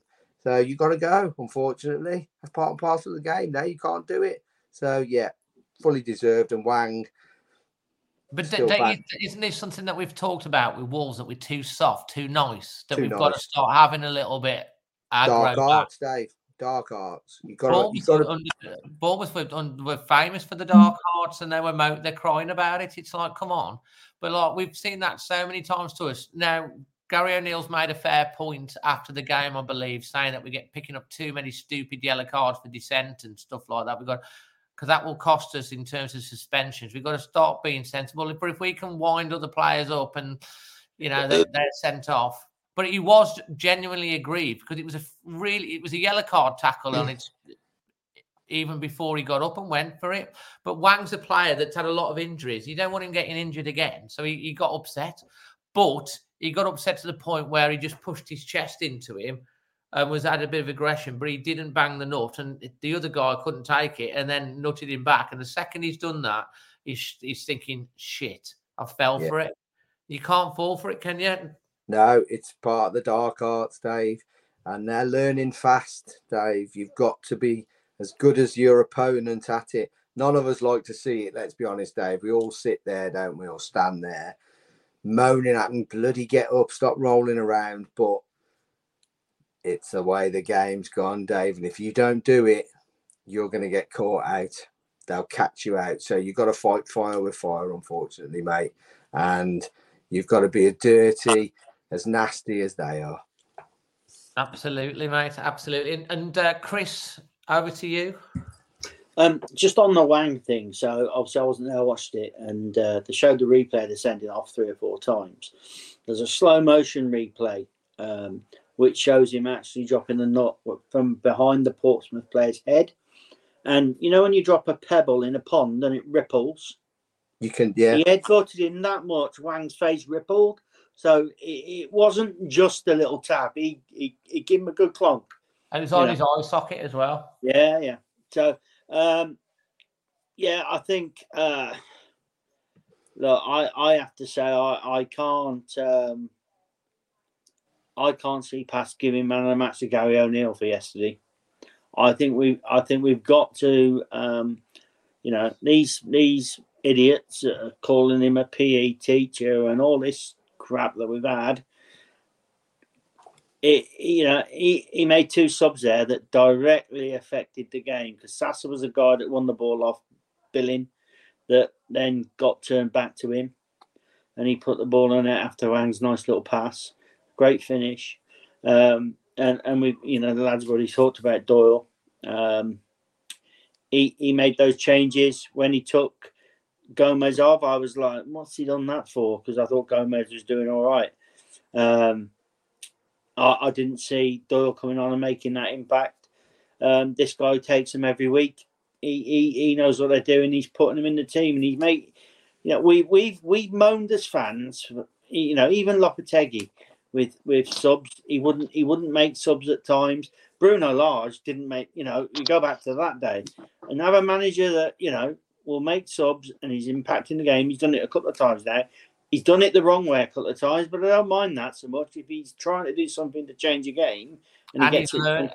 He's learning about you've got to stay patient because he's still learning about his team and his squad and everything. So I got to give it in, Dave. I think he made the changes. He affected the game. I know the players did it, but they can't do it without him putting them on the pitch, and he did it without any sort of hesitation yesterday. And it's the first time in a while we've got a team that's playing like a team, and I think these are the effects he's having on us. So that's my take on man of the match. Thing of the day. Is that what you asked? What was our moment highlight of the day? Highlight of the day for me, nothing to do with football. And yesterday I suffered a puncture because somebody drove past me over a vape, which then exploded and propelled itself in the sidewall of my tyre. And I was stranded with a machine that's supposed to put gunk in the tyre that wouldn't go in because the hole was so big. And this fella called Phil come along. He had a jack and a socket set, helped me get my tyre off because it wasn't in my nice car that I've got that should have everything in the boot. He helped me get it off. He drove me to the nearest place that had a 19-inch tyre in stock because people don't stock them anymore. They order them in. And he gave up about 3 hours' time on Saturday that allowed me to get this tyre fixed. I was supposed to go to Wolverhampton and then coming back to watch a match. And I just got back home with a fixed tyre just in time to watch the match. So he sort of demonstrated there are still very nice people in the world, and I'm very appreciative of him. That's a great shout, and we talk about Bobby Charlton and people, and having humanity and being humble and helping people. There's an example there of someone just giving up 3 hours to help you out, and that's brilliant. Yeah. And your performance rating? I think I'm not going to give it a 7. I'm going to get an 8 because I don't think we were in any danger. The goal was just they didn't really do much. Dave, we snuffed them out. I thought we played well yesterday. I think it's a away match. You don't get given points in the Premier League. You got to go and earn them, and they did yesterday. I've got to give them an 8. And yeah, I mean that's true. And then you look at the Luton result, which we should have won without the penalty, but like they've gone and got an away point against fought back from 2-0 down with 10 minutes again against Forest yesterday. These teams aren't good. You've got to go and beat them, and they're not just going to roll over. And interesting. Sheffield United ain't going to be an easy game when we go to there in a couple of weeks either, because they're going to be similar to Bournemouth. They gave United a good game yesterday, but like you've still got to go and you've still got to go and get the results. But it's going to be interesting on Newcastle. We'll come on to that in a minute. Are you ready for the quiz? See who's going to come out on top of this one. This one, gentlemen, is going to be on the Football League. Who wants to take the first penalty? Who wants to go second? Who wants to take the third penalty? I'm easy, Dave. Right, so Scott, do you want to go first or last? Sooty's in the middle. I'll go first. So Scott's going first. Sooty, you're second. Chris, you're last. Okay. So Football League. Scott, for your first penalty. And I think you're probably a bit of John Smith's penalty taker. You know, bang, just no messing. Wolves were one of the founder members of the Football League, which was founded in 1888. How many clubs were the original league? 8, 10, 12, or 15?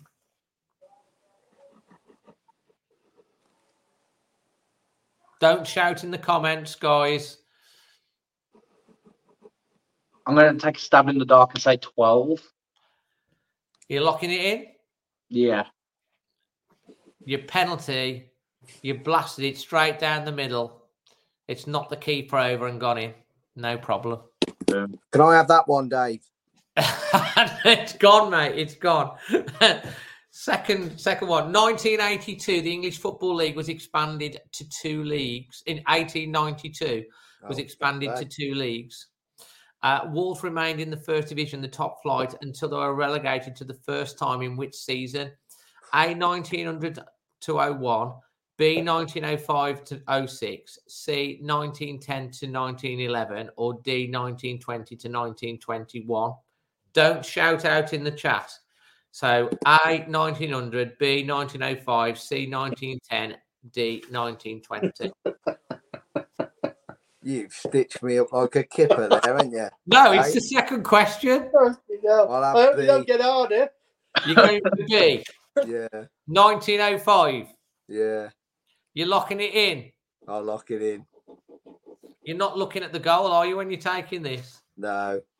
And it's worked because it's sent the keeper the wrong way. You're giving him the eyes. It's gone in. It's a goal. I knew it all along, Dave. Did you? It's a bit like that bloody man, that player that scored for, who was it that scored for Man City or wherever it was yesterday? He said he meant it. He never meant that when he was across. Mudrich for Chelsea. That's it, Chelsea, yeah. Right, Chris. In 1920, the 3rd division was added to the Football League. Dave, how old do you think your 3 lads are? It's the way they're falling. In the form of the 3rd Division North and the 3rd Division South, Wolves remained in the 2nd Division until they were relegated to the 3rd Division North for the first time in what season? A, 1920, B, 1921, C, 1922, or C, 1923-24 season? That's easy, Chris. Go on, don't say in the chat. A, 1920, B, 19, 21, 22, C, 22, 23, D, 23, 24. Well, keep saying it easy. I thought the first time we went in the 3rd division when I was watching them. So that shows you how easy it is to me. I'm going to go for C. So you're going for C, which is you're going for the 1922-23 season. You're locking that in? Yeah. Okay. How do you take your penalties, Chris? One step, top right-hand corners. Well, the keeper can't reach it. It's gone in. No chance. It is correct. It's 1922-23 season. So 1-1-1. Excellent. Back to you, Scott. So Wolves won their first league title when they returned to the 2nd division as champions of the 3rd division in what season?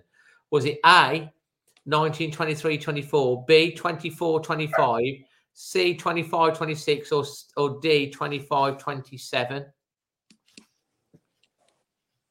A, 1923. Let's say B. You're going for B? Yeah. You've hit the John Smiths again, haven't you? It's close, but it's come off the bar and it's bounced back because they actually did bounce back in the first season straight away. They got promoted the following season.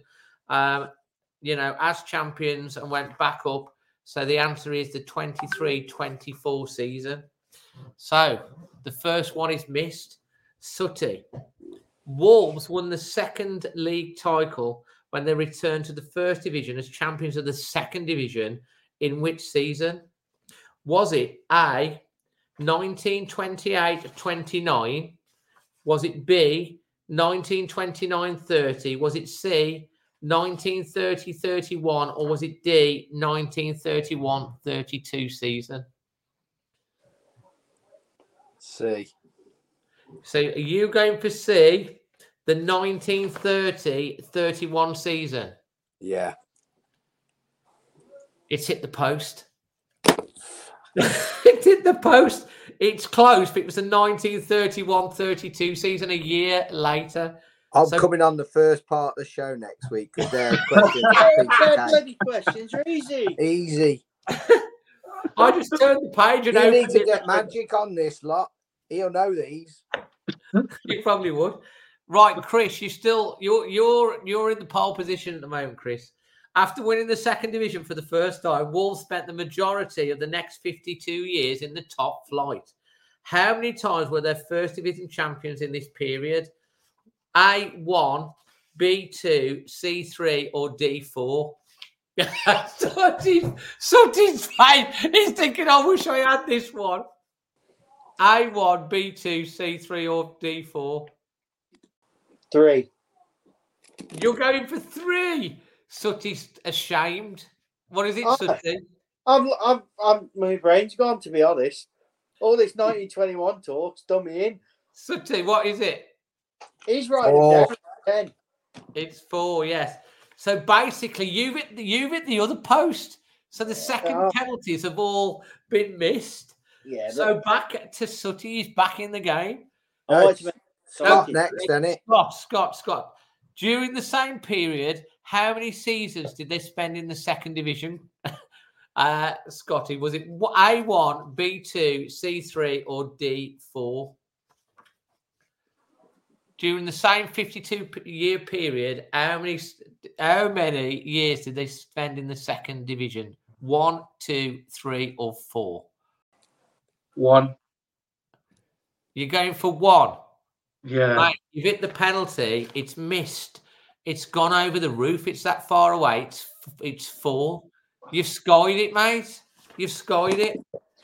Sutty, back onto you. A chance to put your nose in front for the first time. Okay. If the playoff final gets bored up about how we return to the Premier League, you won these questions. No. Who knows? It might, maybe. During the same period, in which season, Sutty, were Wolves champions of the second division for the second time? 1965-66, 66-67, 76-77, or 82-83? 65-66, 66-67, 76-77, or 82-83? Keith's competitive dad here. He's probably trying. Are you going for B? So are you going for 1966-67? Yeah. Are you locking that in? I am, yeah. I think that's when the demise happened with Cullis. You've missed, mate. You've missed by a long way. It's the 70s one, isn't it? You've done a Rabona, and the keeper stood there and catch the ball. It's 76-77. So 1 out of 3. 1 out of 3. Up he pops, puffing his chest out. Chris, cheerful Chris, he's got a smile on his face to win this second half of the quiz and go into the final with Jack. Here we go. After 3 relegations in as many seasons in the 1980s, Chris, in which season did Wolves become champions of the 4th division for the first time? 1984, 85, 86, 86, 87, or 87, 88? A, B, C. Sutty's writing it down. Look. You proper stitched me up here, you have, I tell you. I haven't. No more away tickets for you, lad. I'm telling you. I know it's over the third one or the fourth one, and I'm just trying to clear my head to think which one it is. Come on. Dan's laughing at Sutty. Like, look at Fourth that. one. Fourth one. Are you going for 1987, 88? Are you sure you're going to lock that in? Or 80? Are you not? Or 86? Change it, Chris. Change it. Did you say the fourth division? Fourth division for the first time. 87. You're going with 87, 88 because you said the fourth or the third one. The third one's 86, 87. What are you going for? Locking in what? Are you doubting yourself, Chris? I doubt You've still got time to change, Chris. No, I'm going for the fourth one. Yes, he's won it. He's won it. Chris has won it. He's a twat. I'm thinking he's saying, I think again. I'm like, He was using reverse psychology on you there. I've just gone through about 15 years of school thinking, well, this is about that. No, it was definitely then.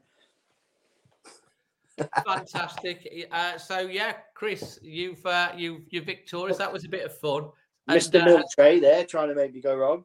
He was trying to use the old reverse psychology. Finally, guys, just before we finish tonight, a big thank you to Creation Walls, the local Wolverhampton country, for powering extra time. Score prediction, Scott, for Newcastle?